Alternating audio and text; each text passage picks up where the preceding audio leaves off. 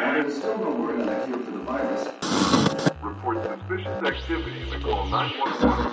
I can give you every assurance, Mr. Rudy, the garage is full and he's very good. They can't wait to get you all bringing full covers on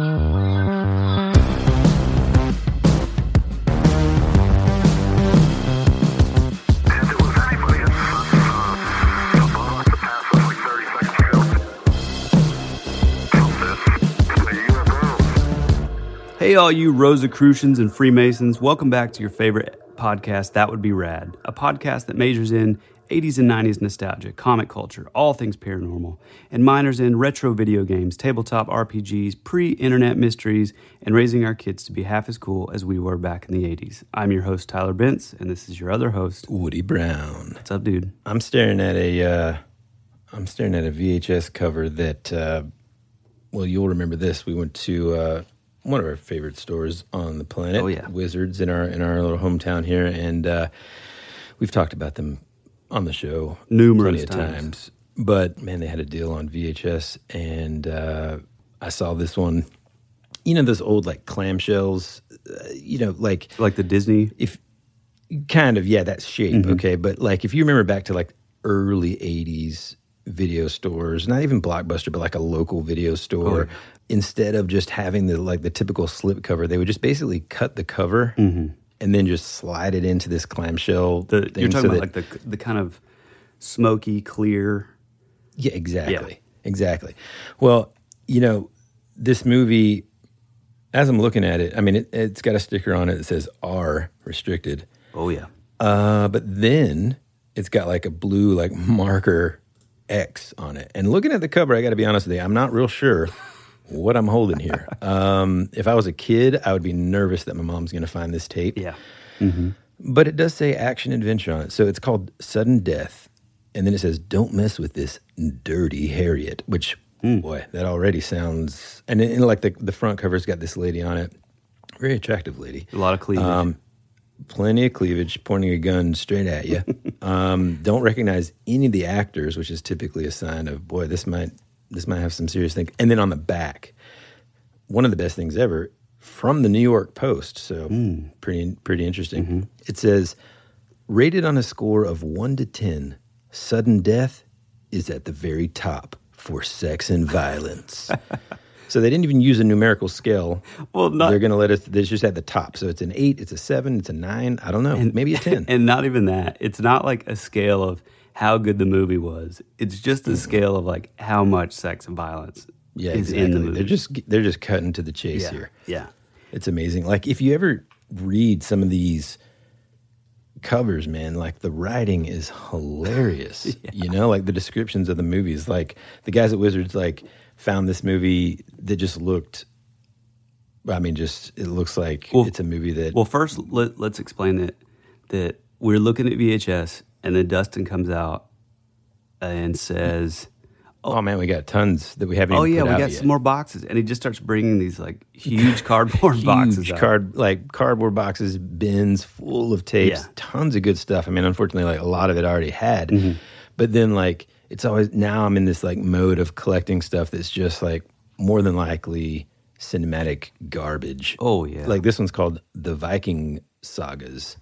On the back, I mean, God, I don't know who had, it's like they're writing this and they're like having a joke, it's like an epic adventure is what it says. In a merciless land, in a forgotten time, one warrior stands alone in the fight for vengeance and justice. I mean, maybe I should do like a movie trailer thing. Ralph Moeller is Kjartan, a giant pillar of a man, battling the barbaric forces of darkness. His father has been executed in the name of tyranny. His people have been routed from their lands. Oh, God, this is intense, dude. His country's landscape is dense with the smoke of burning bones. Whoa. Oh, this sounds awesome, actually. Only the protection of the magical ghost sword, the teachings of a legendary warrior, and the love of a beautiful woman can help to sustain him in a monumentous struggle for victory, revenge, and redemption. Jeez, dude, that's pretty good, pretty cool. Well, I stand corrected. It sounds pretty good. I came in thinking it was going to be silly. I left thinking like, I can't wait until we're done recording this podcast because I know what movie I'm going to watch. Oh, absolutely. Did hey, what about the Point Blank or the Point Break ripoff movie? Oh yeah. Well, see, like here's the thing. Point Break, it's more like this dude surfing chasing this like, like unreachable sort of just like rush of just, and that's what makes them bank robbers. Spoiler alert. Don't watch the new one. And this one that we found. Is it terrible? The new one? Yeah. Yeah, man. I remember hating it. I mean, God, why would you remake? I mean, come on, dude, Swayze. Anyway, like if they do a Roadhouse remake, I may have to like write a senator or something. You know what I mean? Yeah. So yeah, this other movie we found is called it's just called North Shore. In 1987, surf movie basically. Apparently, it's about the adventure of a lifetime. So it begins when an 18-year-old surfing champion from Arizona, tries to fulfill his ultimate dream of riding the awesome waves of Hawaii's legendary North Shore. I mean, it kind of sounds like a Disney movie, like a Friday night Disney. It kind of looks like it might be, teen movie. Like, I'm trying to think what are those movies? My sister was around that era when like they really started pushing those. Like there was like a skateboard one.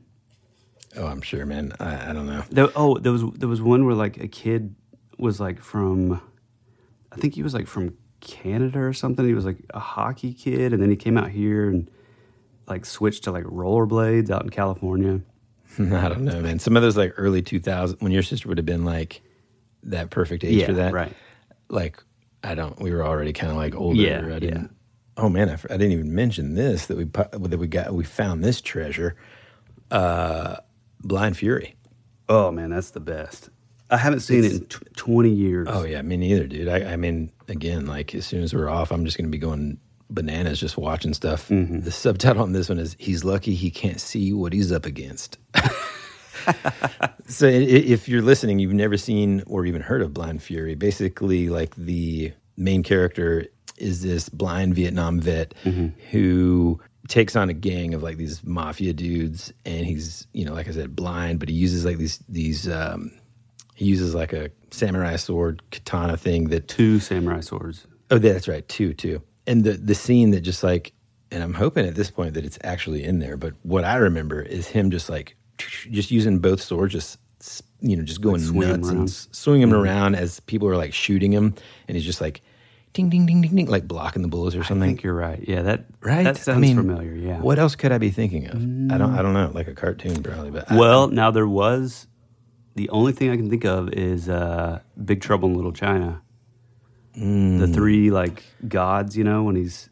Dude, it's also been a long time since I watched that. So my wife hates 99% of the things that you and I like all the nostalgia for like the 80s and 90s and stuff. And I gotta say, I mean, she's a huge like Kurt Russell fan, so that was like my way in. I was like, oh, this when I was a kid, this you'll love it, the best. And he is so freaking charming in that movie. Yeah, he's just like so likable and charismatic. But I gotta say, dude, it holds up to a T. Like it's a really good movie. Man, I need to watch it. I mean, just remember the cover would just look so cool. Oh, man. yeah. There actually was like a comic series, like I don't think it was like an adaptation, but it was sort of like a continuation of like where the movie kind of left off, I think. That looked really cool, but I haven't read it. Maybe we need to check it out. Yeah, we need to check that out. Well, hey, look, I didn't mean to derail us, man. Well, listen. I know you've got something planned for us. I've got something really big planned. I briefly mentioned it to you just to kind of, pique my interest. Wet your whistle. Wait, is that? Oh, man. That's not... Never mind. I briefly told you just to kind of get you intrigued, and then that was about it. So when we get back from the break, let's get into it. After these messages, we'll be right back. Hi, I'm Daniel, founder of Pretty Litter. Did you know cats tend to hide symptoms of sickness and pain? I learned this the hard way after losing my cat, Gingy. So I created Pretty Litter, a health monitoring litter that helps detect early signs of illness by changing colors, saving you money and potentially your cat's life. Pretty Litter is veterinarian developed, and it's the easiest way to keep tabs on your fur baby's health right at home. Go to prettylitter.com and use code SPOTIFY for 20% off your first order and a free cat toy. Terms and conditions apply. See site for details. If you're an athlete, you know the greatest motivator of all is the fear of letting your teammates down. After all, a team is only as good as its weakest link. So you owe it to those wearing the same jersey as you to be your best every time you step on the field. That's why there's no vape in team. When you vape, you can expose your lungs to toxic chemicals that can damage your lungs. If you're a step behind, the team's a step behind. Brought to you by The Real Cost and the FDA. When you need mealtime inspiration, it's worth shopping Kroger, where you'll find over 30,000 mouth-watering choices that excite your inner foodie. And no matter what tasty choice you make, you'll enjoy our everyday low prices, plus extra ways to save, like digital coupons worth over $600 each week. You can also save up to $1 off per gallon at the pump with fuel points. More savings and more inspiring flavors make shopping Kroger worth it every time. Kroger, fresh for everyone. Fuel restrictions apply. America's future can be determined by our dreams and our visions. It was very intense, bright light. For over 200 years, there have been reports of giant, man-like creatures. From another dimension, another world, I don't know. The most intriguing mystery on the North American continent. You're listening to That Would Be Rad.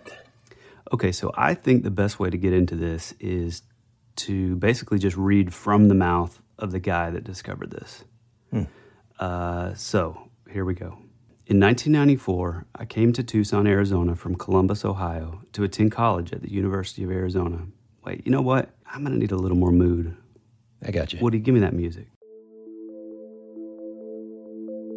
I was majoring in journalism and minoring in computer science at the time.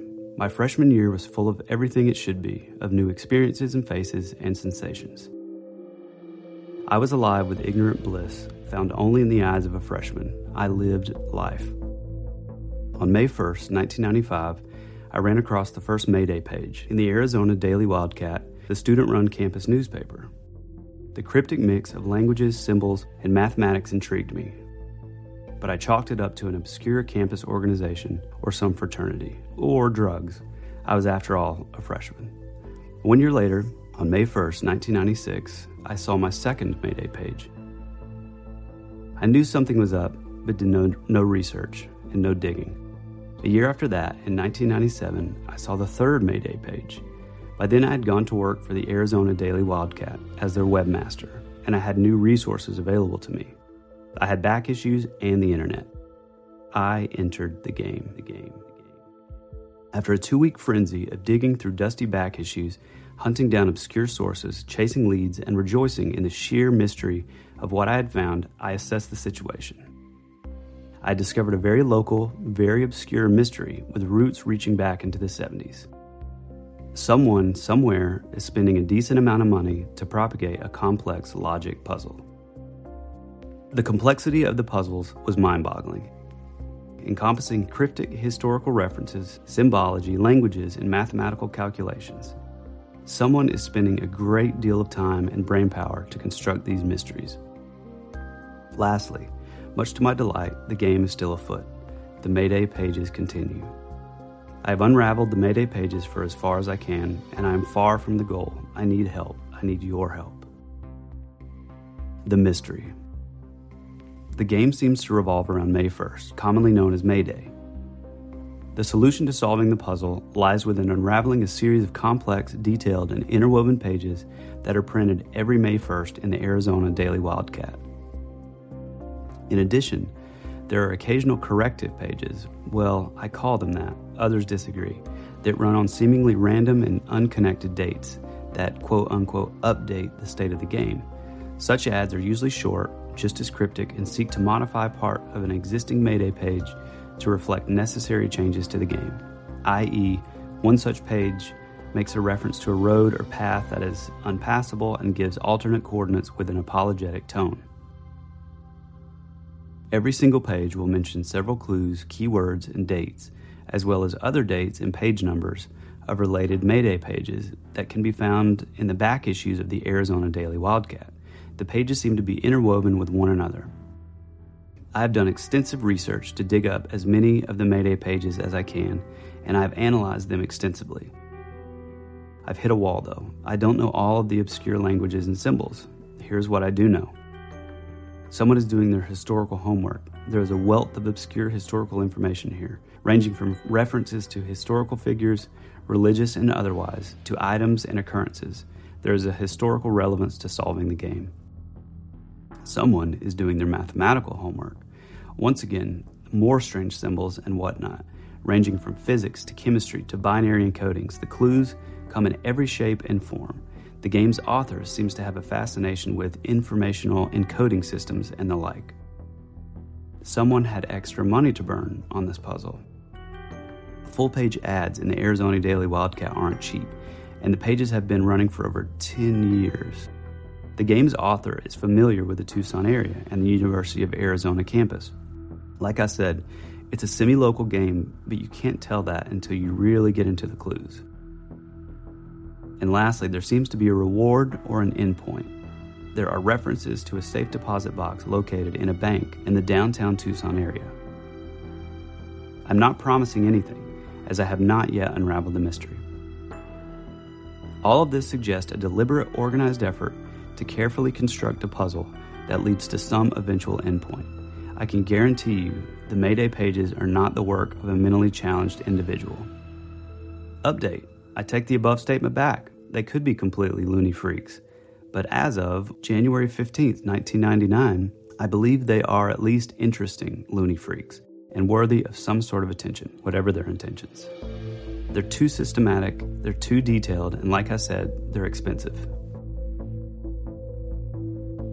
This, my friend, is the legendary Mayday mystery. Man. Which goes all the way back to, as far as the archived sort of collection of ads, this for sure goes back to 1981. So, I mean, that's my birthday, and I'll be 40 here in June. So 40 years, bro. Man, I mean, it's just crazy. And so, like, I know when you first told me about this, well, a couple of things. One, it is a little bit difficult for the listener, I think, to kind of picture, and we'll go into some of what these ads look like. And this is a very, like, visual mystery. And so what we're going to do is, you know, typically we do like an artifacts Instagram post after our episodes that kind of show some of the stuff that we've talked about and all that. And I'm thinking that we'll end up posting a lot of these on there so that people can kind of see what we're talking about and start to dig in themselves. Oh, yeah. But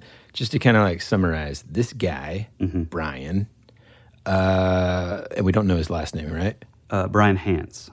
Okay, Brian Hance. Hance. Is a student. He works for this publication, you know, I guess run by students and for this university. Is it the University of Arizona or is it Arizona State? What is it again? University of Arizona. Okay. That has been a longstanding publication there. Right. He just happened to start noticing these ads every May as a student there, which is interesting that no one else kind of did prior to that. But, you know, when he's in college in the 90s, this is already, to his knowledge, been going on for like at least a decade. Right. You know? Well, and I think that's cool too. What he said is like he first saw it when he first came to the school. The next year rolled around, he saw it again, and he was like, "Oh, that's weird. I remember this from last year." And then by the next year, he was working as the webmaster to the actual paper. So when he saw this come up, it was like, wait a minute, I got to look into this. And now I have research. I mean, now I have resources to, you know, the archives of the paper. And so that's, I think it was sort of a sort of synchronicity in a way that, like, you know, he happened to be at the right place at the right time and had the resources to like go back and be like, oh, wait a minute, this is like at least been going on since 1981. Man. And, you know, it's funny because, like, again, because it's so hard for us to kind of describe what these look like, and the listeners might just kind of be like, I don't understand what's going on. So, like, if you picture like a typical newspaper ad, what is it? You know, it's like, hey, Fred's Dentistry or Woody's Insurance or, I don't know, man, flower shop. Yeah, right. And, $5 off at the ice cream dairy spot. Whatever it is. What are you looking through that just says flower shop? 1555, 1555, that kind of stuff. Just like small quarter page ads, whatever. Like a classified section.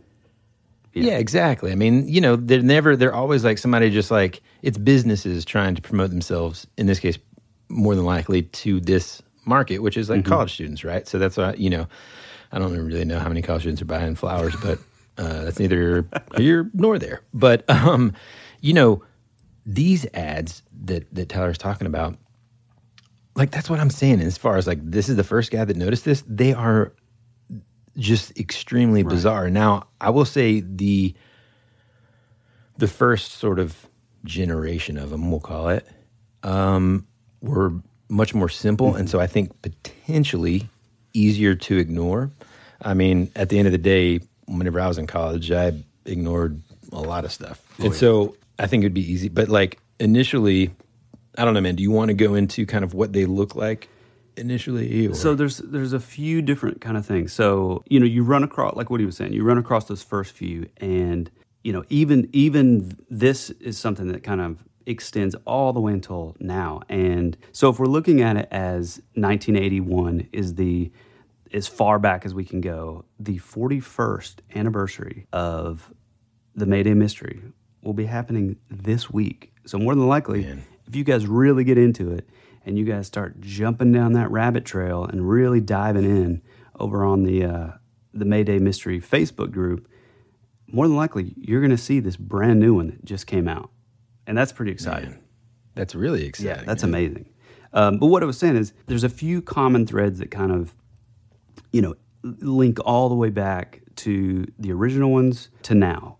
And, like you were saying before, the newer ones, the later ones, are far more complicated, far more complex than the older ones. So, for example, the one from 1982, it has this little smiley face character who has hair on his head, and he's affectionately referred to as, quote unquote, the smiley guy.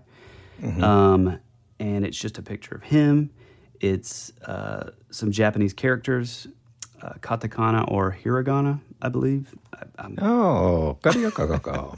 It's been forever since I've attempted to speak Japanese poorly. Attempted to learn Japanese, yeah, but so yeah, it could be off there. But some Japanese characters, this little smiley guy, and like a couple of sort of letter combinations, and then that's it.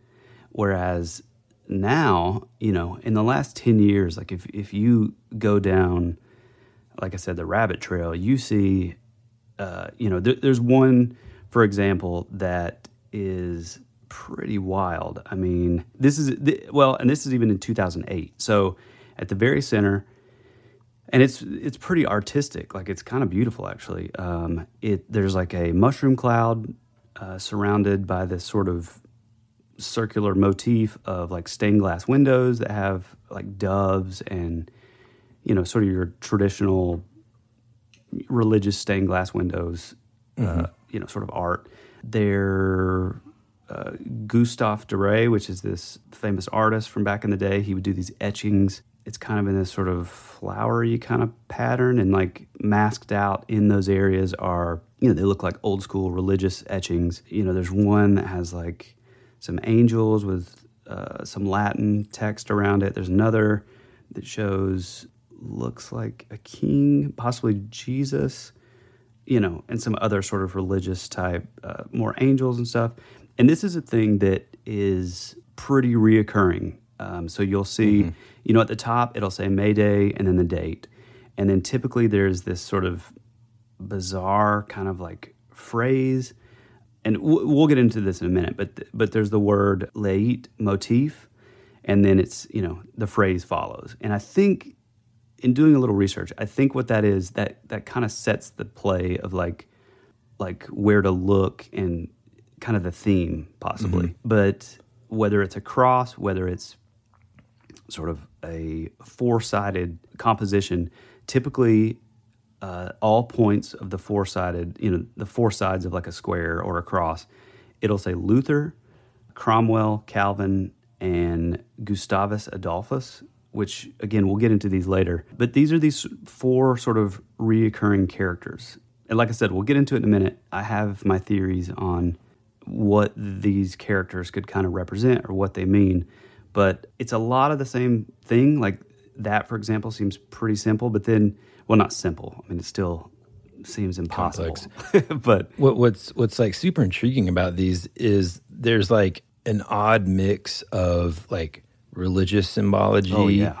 They're like mathematics, different languages, different like, you know, the very, very first one, you look at it and you think it's pretty simple, right? I mean, so like, and again, we'll definitely put this one up. So there's just the letters SR / CL and then colon Richmond. And then underneath that are like 5 Chinese characters. Japanese. Like the first one is Chinese. Are you sure? Yeah. And then it just says May Day, 1981. Yeah. And so like initially that seems super, super simple, but like one of the cool things about this webpage, which is maydaymystery.org, that this guy Brian started. Which, by the way, that's where the text that I read up top, and he started this way back, you know, so it's an old school. It looks 90s, man. It's so It's awesome. amazing, yeah. But you go and you can like look at the archives, and then essentially people will have posted clues that they kind of recognize within each one of these. And I mean, it's got everyone since this first one in May of 1981 all the way into, I think the most recent is like June 2020. And then everything else, I think, moved over to the Facebook forum or whatever. I think so too. The Facebook group. Yeah. But it's just super interesting because like you start reading through these and it's like, man, people are coming up with all these like super interesting things. Like one of the statements is like, hey, for what it's worth, I don't think these early ones are as simple as they appear. You know, he talks about how one of the few things that they know about Chinese is that you count the number of brushstrokes in a character. I think it's a way they set up their dictionaries. There's like all kinds of stuff. And the smiley man's not on this first one. There's also this He's thing on where the 82 one, though. Okay. There's also this thing that someone wrote where it says, you know, the Chinese has been deciphered, but no one seems to have commented on the SR/CL Richmond. If it's a place that's intended, there are umpteen to choose from. The SR/CL, I seem to vaguely recall, has been commented on another page. So at the risk of repeating what someone else said, I came across this very formally used in a contingency planning context to represent safety review / checklist. Whoa. If that is what is intended, then Richmond might be connected in some way with their own contingency planning. All of the ads with this Chinese phrase are different. The differences are probably the more important part. So and keep in mind, the one that you're reading is by far as simple as it possibly gets. Yeah, exactly. So it's like there are pages and pages and pages of people just talking about this one.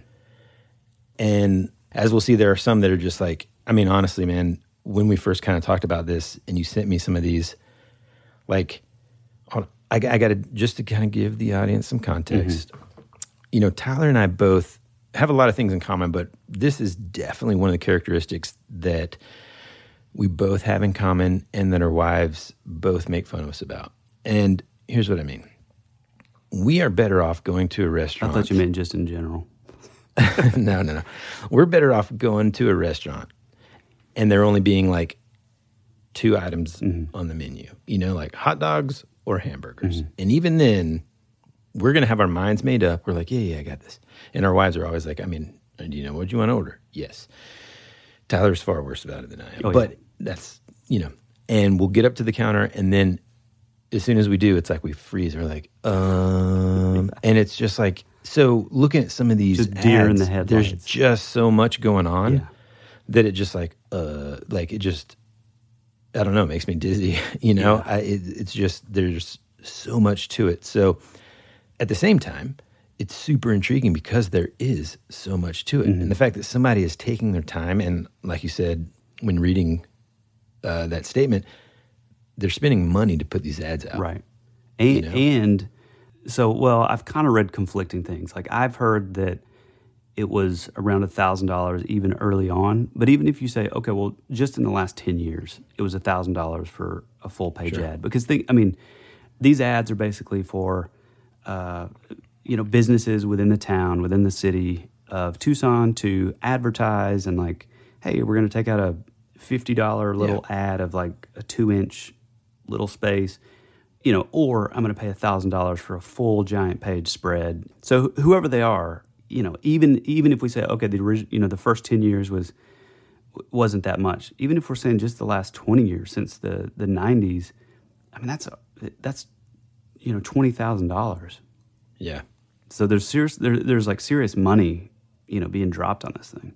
Mm-hmm. One thing too that I think we should kind of maybe say or sort of preface is, from the top of the show, we always say, we use the phrase pre-internet mysteries. And when we started this podcast, this was part of the reason that we added that, because this is one of the things, much like the Toynbee tiles, Lake City Quiet Pills, Cicada 3301, these are all these kind of like pre-internet or early internet mysteries where people are, printing things out at Kinko's and like pasting flyers up in the city and like copying and like pasting things from we didn't have really the internet. And even if it's early internet mysteries, typically any of those mysteries from the early days, we're talking about Usenet, we're talking about basically what we know now as like forums or basically like Reddit. That would be all that we had. It was kind of like a little chat room. And so these early or like pre-internet mysteries are just like, we both just have such a fondness for these things because it seems like it just takes so much more effort, whereas now it's like, I'm a graphic designer and just hop on Illustrator or Photoshop and, bust out a graphic and boom, you're done. But back in the day, you had to look through phone books and find a number to this place and go and have this thing printed. Oh, man, the level of detective work was just so much higher. Yeah. You had to really be, you had to be Batman. Yeah, you kind of did. And it really does, you hear the term on this podcast a lot, especially when we're talking about like ufologists and like the early days of what we say like the boots on the ground researchers. These guys would literally travel across the country, show up at like the town's library, they're digging through microfiche and all these old records to like discover these things. Whereas now we think researching is like, oh, I'm just going to hop on the internet and call it a day. But back then it took a lot more. So the fact that, and this is another thing that I think speaks to just how the level of genius really that this puzzle, this game is the fact that like we didn't have the internet. And so when we say like there's things that are, mathematical equations, there's elemental formulas, there's physics, coordinates, latitude and longitude. Yeah, coordinates. Almost like, you would think of the early days of the internet like geocaching, like from like literary stuff to theological stuff to, it runs the gamut of, which, by the way, this leads into a theory that I have later, but it runs the gamut of like any and every possible thing you can think of. So, now it's like, oh, well, this guy's a genius, like Michio Kaku. It's like, oh, well, he's a genius in like theoretical physics and string theory and all this stuff. Well, that's like just one little thing. Whereas, it's a very compartmentalized, level of genius. This thing is just so spread out that whoever or like whatever group is doing this, there's a mass amount of like knowledge. Yeah, for sure. And what's really interesting too is like, you read some of these and then you'll see like he'll post. I think this was June. This might have been one of the most recent ones that's posted on the website, but.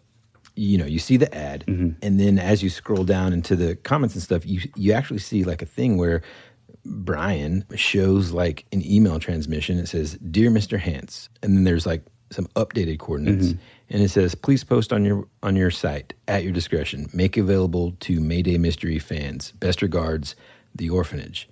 And then there's like an image attached, and it's just like this graveyard. Yeah, right. And so it's like it's super intriguing because it really does seem like there is an organization behind all this. They do want whomever to find something or to win, or, you know, like, I don't know. Like, to me, also, we kind of talked about this before, probably when I was complaining to you about, like, just the complexity of these ones that you sent over to me. It's like, I'm looking at these ads, and I'm like, dang, man, this is kind of like, it's like starting, you know, Super Mario Brothers at, like, the last level and just being like, here we go. Yeah, exactly. You know, it's like this is like the final boss. It really I'm looking is. at the final boss, I'm like, oh, man, can I start, like, what am I going after first? What's my mission here? Yeah. Like, give me a little bit of that clue, and then let me see if it's worth the time, because it's going to take me about the rest of my life to figure out some of these things. You know what I mean? And I think you and I both are capable of, you know, a level of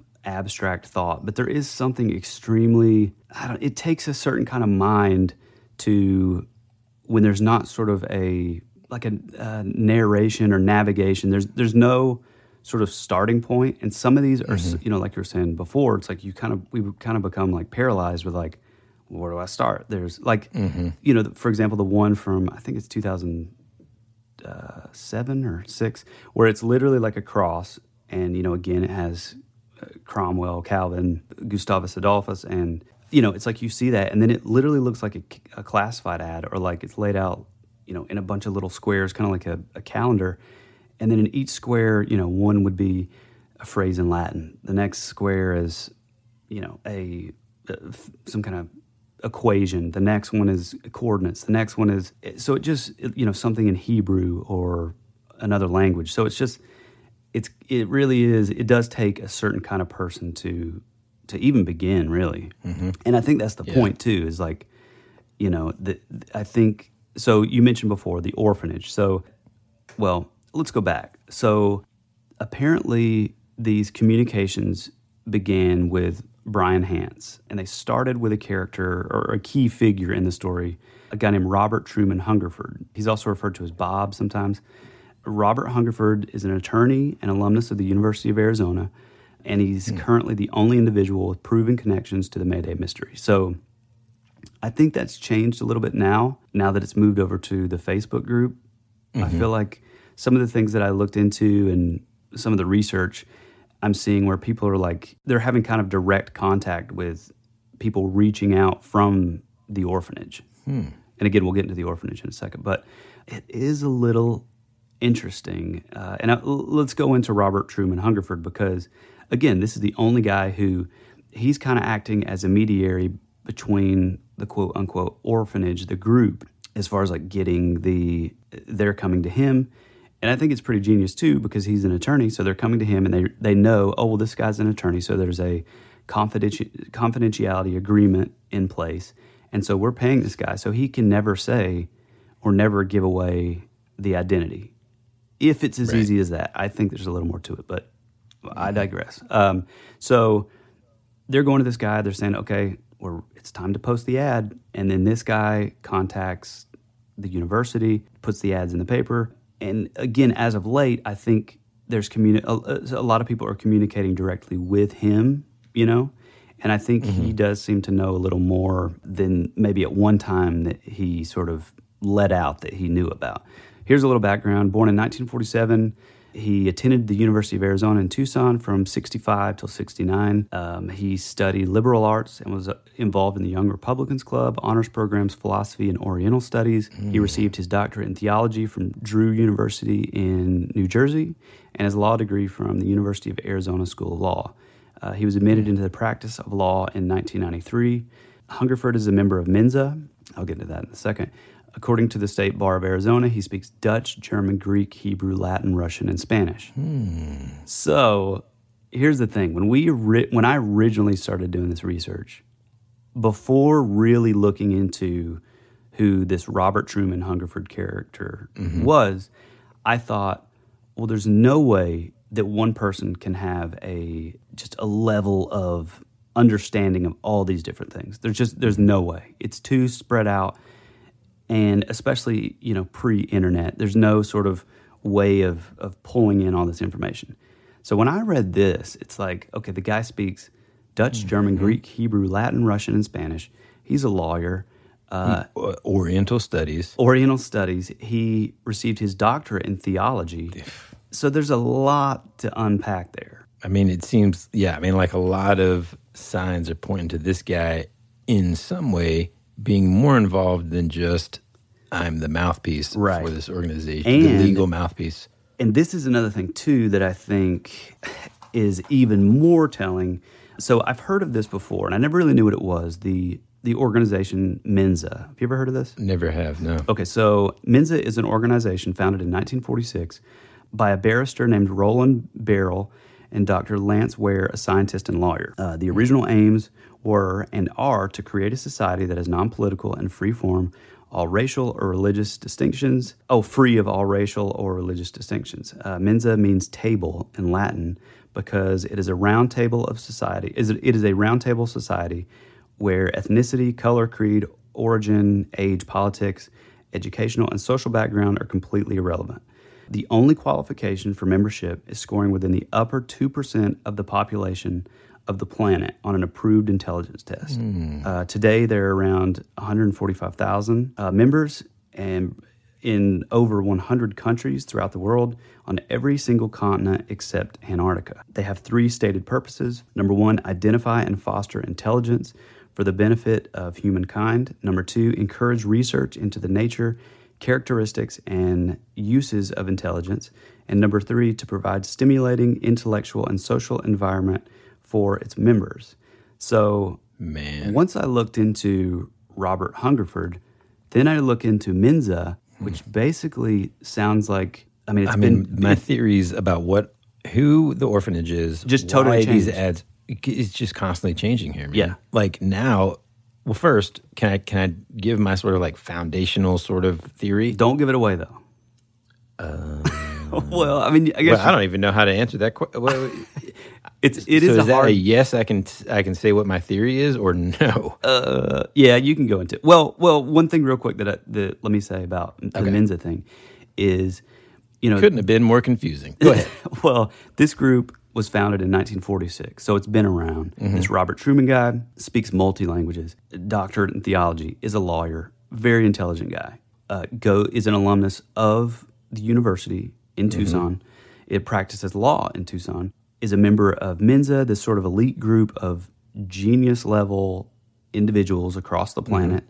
So a really interesting thing to look at in that is like, okay, so before he had the internet, which is sort of a crowdsourcing, way to collect information of like, okay, well, I need to put a clue in ancient Aramaic.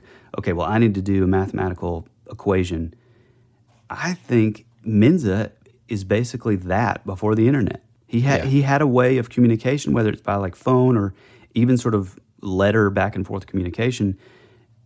Say he meets up with this guy who's a genius in physics, and he has another friend. Because like that organization has that. They collectively they've got expertise probably in all of those areas. Right. Yeah. Yeah. Let me dive into my theory. Okay, go for it. Yeah. It's changed a little bit from whenever I first, especially hearing more about this guy. Okay, so first, I always found it curious that this guy was an alumnus of this university. Yeah. That's just a really strong connection there. But so my overall sort of theory is this. I think that it's some sort of like academic society that is putting out these ads. And they'll have the funds to do it. I mean, for example, I was in a fraternity in college, and our fraternal, like our dues, my dues alone probably would have paid for this. Just a couple of the fraternity brothers' dues would have paid for this ad easily every year, Right. And I think that, I don't know, I keep on kind of going back and forth on what I think the ad is for.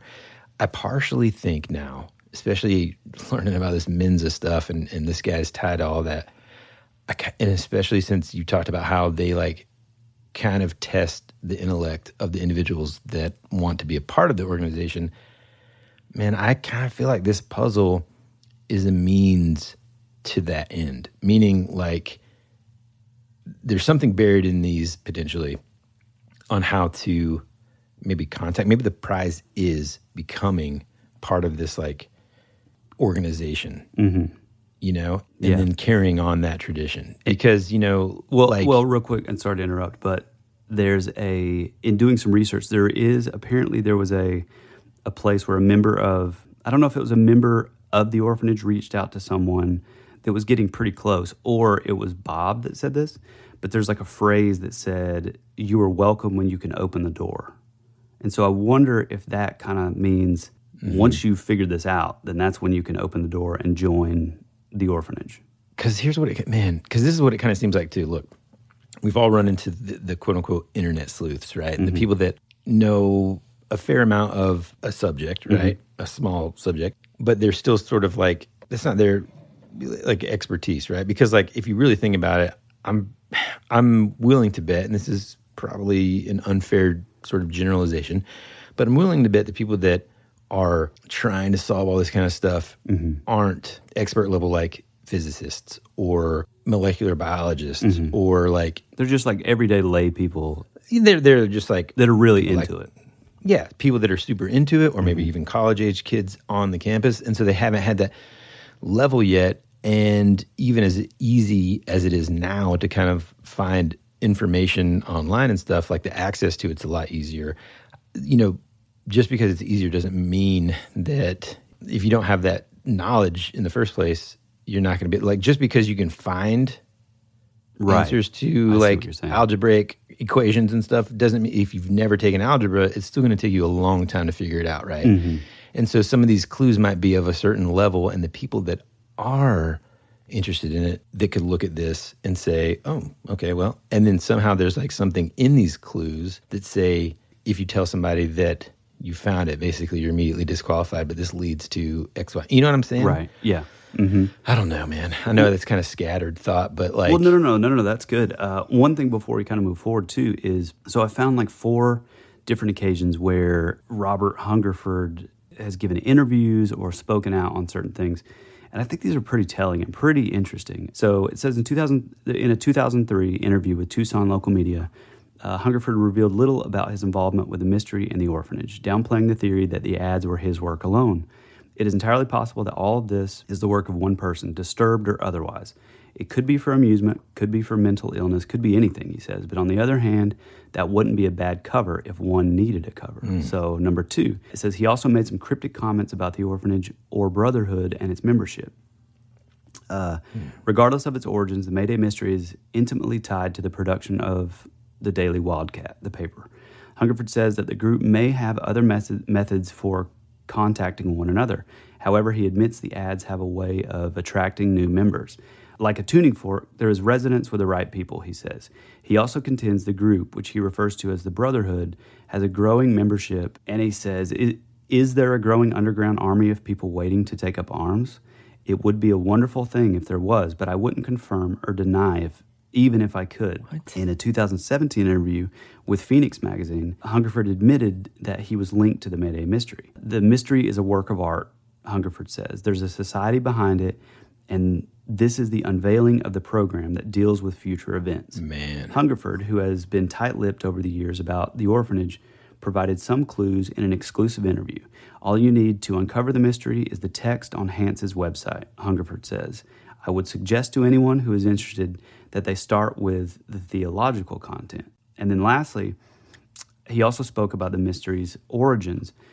The Mayday Mystery arose out of a group formed in August 1969, he says. There were earlier messages than the first one printed in 81, but they were in a different medium, which I'm not at liberty to disclose. Hungerford says there's no need to find the previous messages to solve the mystery. So, God, I do think that's interesting, where originally I was of the opinion that, possibly one mystery would lead to the other, but it's almost more interesting in a way to know now that every single year it's like a restarting. So maybe if one's a little easier than the other one, you don't necessarily need all the previous years to kind of, crack this thing. God, man. How crazy is all that, though? Well, I mean, it's nuts. I mean, again, though, I want to know, like, what does it lead to? It's kind of like Austin Powers, but what does it all mean, Basil? Right. I don't know. This is a perfect example of how really, we could spend like 10 years researching and telling you guys, the listeners, more and more. But really, the purpose of all of this is to intrigue you and kind of let you in again on our conversations that we have with each other about stuff like this all the time. Right. It's seemingly surface level, but the purpose of that is to, get you excited about it, and then you go find out for yourself. Right. You know what I mean? Right. And like we always say too, I'm sure there's a ton of places to look where, there's people who spend every ounce of their time into like digging and finding these things.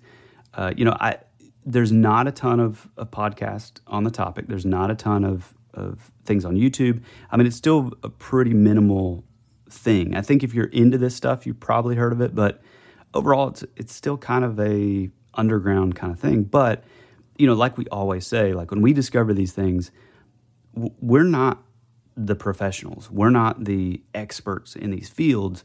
And frankly, we're not even necessarily going into like, we're going to break down and give you every single clue, every single bit of knowledge there is. This podcast isn't about that. This podcast is mainly about, hey, we're explaining to you things that have blown us away and how they make us feel, and like the things that like took our interest and just made us kind of go after it. Like these are things that, again, that's why the podcast is so broad. In, like I said, pre-internet mysteries, 80s nostalgia. It's so broad because that's just the kind of people we are, and it's less about us being, quote unquote experts in any certain like field. These are just things that make us really excited and get into these things, and that's it. It brings color to life. You know what I mean? Like it's like that is literally why we talk about these things. I mean, it's so much fun to uncover. And I got to be honest, like I have this like, I don't know, like it's like I can imagine how fun it would be to like create a puzzle. Oh, me too. That is so that is going to make people like kind of like intrigued and go on a hunt and do detective work themselves. And like what's fascinating about this too, and why I think that it has to be more than just one guy or gal, right? Especially if they want it to like live on forever. I mean, this is like when we talk about this before, or we talk about this kind of often, my theory about creating and being creative, and I truly believe that in some way everyone has, because there's some folks, my wife, for example, who just don't think they're creative, but it's like, no, you are creative just because you don't write a song like me, or just because you don't, create like, you don't draw as well, whatever, doesn't mean you're not creative. You're creative in maybe like the way you, I don't know, plan things out, or whatever it is, even, right? or do math, or like just everybody has a different paintbrush, Sure, exactly. But when you create I have an something, actual paintbrush, but yeah, you've got several. When you actually create something, it's a legacy that you leave behind. Regardless of where your theology lands, no matter what, when you in this dimension even aren't here any longer, the only thing you leave behind are the things that you made. Right. Mm-hmm. Children, progeny, yes, that is a way for you to kind of like leave a legacy, by contributing your DNA, if we're going to get super scientific about it. But, creating a podcast, creating the music that we make, the stories that we write, the things that we draw, all that stuff is a legacy, right? And so this organization, for it to live on, now maybe it is one person. Well, I mean, if he's saying that it started in the 60s, I mean, technically he was in college at that time. That's when he graduated. So, it kind of lines up where, sure, he could be one of the founding members. Which I kind of think he is. Man, me too, dude. I mean, like, it just lines up. And also, let me say this too. So here's just like a couple things to sort of close out. But these are just a couple things about the orphanage. So it was first mentioned in 1989. And apparently it's divided into quote unquote sections. So they talk about the Dallas section, the Berkeley section, and it even goes into speaking about a Coimbra section and a Finland section, which kind of, again, that could kind of tie into the Mensa thing. It talks about there's people in over 100 continents. So there's your sections. The name not only refers to like just the group as a group of people, but also a possible actual physical location which is really fascinating. Man. And the theories of what the orphanage is, it's pretty loosely kind of up in the air. I mean, there's theories that it's like a group who have sort of orphaned themselves from their past lives and sort of mundane life that they were kind of born into. Or there's a possibility that it links into a legend of a group of orphans during the Crusades in 1212. You know it better as the Children's Crusade, where this sort of orphanage and these orphans kind of led the charge in sort of a holy war type thing, which First also off, ties I into...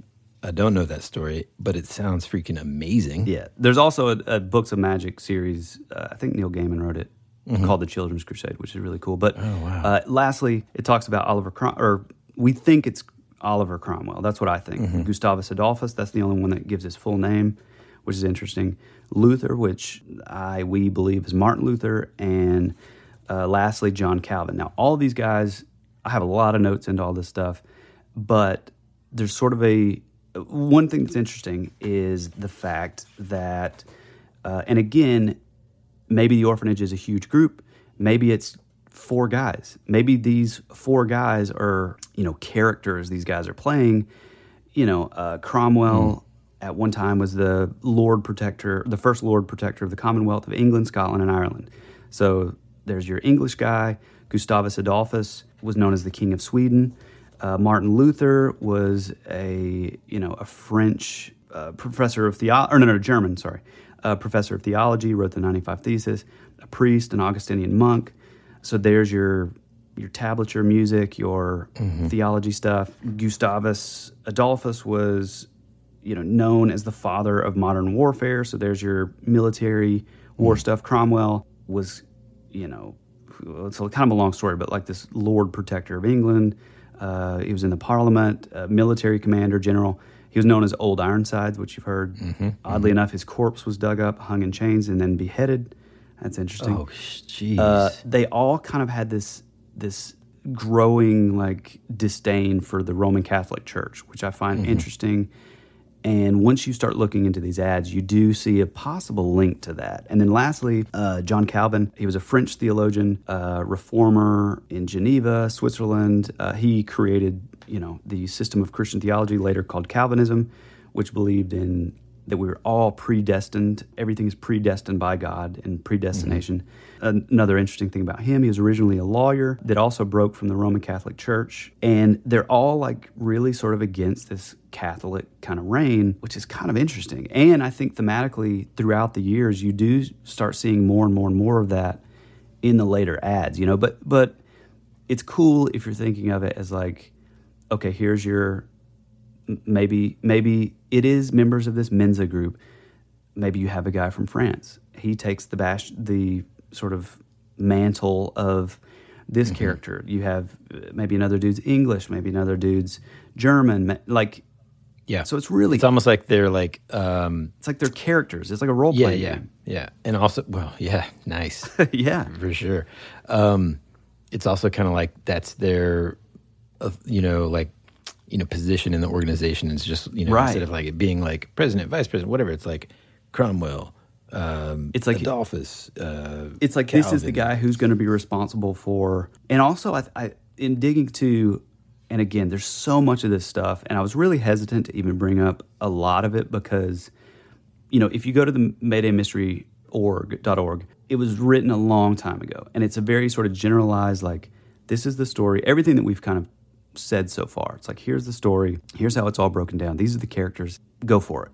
Whereas in the last 10 years, or maybe even less, when you were saying, Woody, that it kind of bumped over to the Facebook group, there's been a lot more sort of exchange and back and forth between Bob or Robert Hungerford and actual members of the orphanage, reaching out, emails, sort of, that kind of thing. So a lot of that I just sort of left open-ended because if this is something that you're interested in, if you're good with puzzles, if you're good at theology or physics or symbology, ancient languages or symbology, cryptography, this is a place you kind of want to go then because it's fascinating. But it is, man. But like you were saying, in wrapping it all up, my theory is kind of maybe this was born out of these academic characters. Maybe they're all professors in colleges in Germany and France and England and America. Maybe they took on these roles, these sort of avatars, Cromwell, Calvin, and whatever their position is, that's their sort of specialty, So when they get together, when they have like a meeting, I don't know how that communication works, especially back then, but when they have like their meeting, their phone call, their whatever, your guy who would be really big into, theology, or the general who's big into like war, and that would be sort of their own personal sort of offerings that kind of add into the overall theme, which ultimately is kind of what makes it super complicated. Yeah, and I mean, interestingly enough, now that you say all that, looking at these ads, it kind of makes sense that they just either piecemeal it together later, or like at a round table meeting, right? They kind of just say, all right, let me get this piece, this piece, this piece, this piece, boom. And they create this puzzle. Yeah, it's like, okay, Cromwell, what do you got this year? Yeah, man, wow. I mean... It's cool. Super intriguing. Super intriguing. And, like we said, I mean, I can 100% imagine some of my college professors doing stuff like this for fun. I think, and even in like, the secret societies and fraternities and stuff, these are long-standing traditions, and kind of wipe away what you think as far as like opinions of what it is, or the intentions, I guess. And all that kind of stuff. Yeah, there's still, what's fascinating about them is there are these traditions that last. I mean, same thing goes for religion. I mean, they're like, even Catholicism and stuff, these are like rituals and traditions that have lasted and lasted and lasted hundreds and hundreds and hundreds of years, sometimes thousands in terms of religion. And so that's always been fascinating to me. And the fact that so John Wayne was in my fraternity. He did the same thing. Yeah. He went through the same thing that I did. That's just like a cool thought, right? And it's, I think oftentimes there's a level of kind of fear and, maybe disdain because those things are kept secret. Well, if you're Bohemian Grove or the Bilderberg, right? That's anything scary. And like anything that's like secret though has a tendency to like people outside of it will kind of be like, there's a tendency I think sometimes that what's going on in there. Yeah, and so like it must be something bad. I bet they do this, and then the rumor mill, all that kind of stuff. But what's cool about this is like I feel like, well, I just had this crazy thought too, man. What if these dudes? Because one of the things that you said that Robert guy said was, maybe it's this, maybe it's that, and maybe what if there's like 4 individuals who are other planetary or ultra dimensional. I mean, there is a lot of theories that. Some people believe it's a cult. Some people believe that. I mean, I've even seen a theory, which this is a character that we're going to get into. It is a fascinating topic. The Comte de Saint Germain, the Count of Saint Germain. Apparently, he's this character throughout history who is kind of fabled to be immortal, and he pops up all throughout. The original Queen Elizabeth and God, who was the Let Them Eat Cake? Marie Antoinette. Yeah. Marie Antoinette. Like, he pops up all throughout history. He was an apparent, like, alchemist, and he can turn, the transmutation of coal into gold and diamonds and stuff. I mean, it's this fascinating character. And if you believe his story, he's at least 600 years old. And everybody that ran into him kind of remarked of like, oh, you look younger than when I knew you back in my 20s. Yeah. So we haven't talked about that on the show, but the story of the Count, it's amazing, of Saint Germain is, I mean, we have to do an episode on it, and like it kind of loosely reminds me of this in terms of, well, it reminds me of all the things that we talk about. This even reminds me a little bit of, hey man, is that John Teeter? Seriously, is John Teeter a part of the orphanage? Yeah. Like all this stuff kind of like lines up in a way, and same with Count of Saint Germain. Like one of our theories, and I can't wait to talk about it on a show, but one of our theories is like, is he a time traveler? Is he from different? Is he like kind of going through different dimensions? Is he, or taking all of the paranormal stuff out of it? Is it almost like there's a secret society, and part of the mission is to find someone that looks like this person who can kind of be the face of the organization. Which even that ties into it. If you look at the concept of somebody just taking on the mantle of something else, that ties into super interesting, man. Maybe these people are because I've also found in research there was a quote, and I'm totally going to butcher it, but it was something about the game continuing on after we're gone. So I find that really interesting, and the idea that, say one of the members of this original 4 passes on, well then maybe somebody who got really close or somebody that we don't know that actually did solve the game is brought on, and it's like, oh, well, you're Cromwell now. Like that blows my mind. That's amazing. That is really, really cool. Yeah. Well, like we say every single week, and we're not going to ever stop saying this, we appreciate every single person that listens to our show. It just means the absolute world to us. It blows our minds every single time. We love the comments that you guys send us, the messages, the stories, the interests, all of the stuff that you guys do. It just completely, it just blows our mind. And so we appreciate it. Thank you so much. Let me ask you this, Tyler, where is the best place for people to interact with us right now? We hate the internet, but the only thing that we like out of the internet is Instagram. So you'll always find us. You'll always find us over on Instagram. Like Woody said, we love the back and forth in the comment sections. We post a lot of stuff, a lot of artifacts, a lot of sort of supplemental material. We'll post a lot of these ads, that we've been talking about on this episode.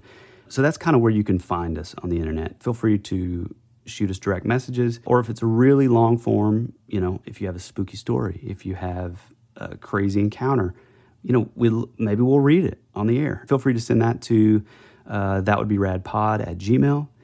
Also, like what he said, it's week after week that you guys keep coming back that we do this. We started off, like I said before, we started this thing kind of in a sort of a way, basically, for our kids to be able to listen to when they get older, to listen to their dads talk about the silly things that they were into, back in their 30s and 40s. And that was really important to us. But as it's grown, it's become this other thing. It's become almost like a family or like a friend group or our own like little gang of like these like, fans of like what we're doing. And it makes our day. And, we'll never grow tired of people reaching out to us, people saying, oh, well, this is a really cool story, but you should check out this, or like things like that. Like it totally makes our day, and we'll never be too big or be too busy to not have the time to be thankful for those things. Thank you. Yeah, exactly, man. So thanks for coming back week after week.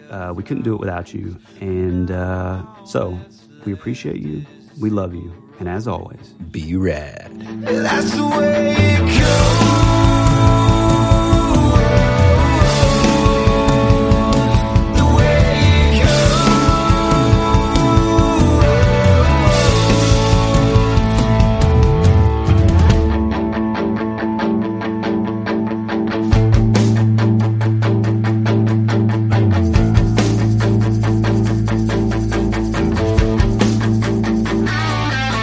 You're my favorite song on the radio.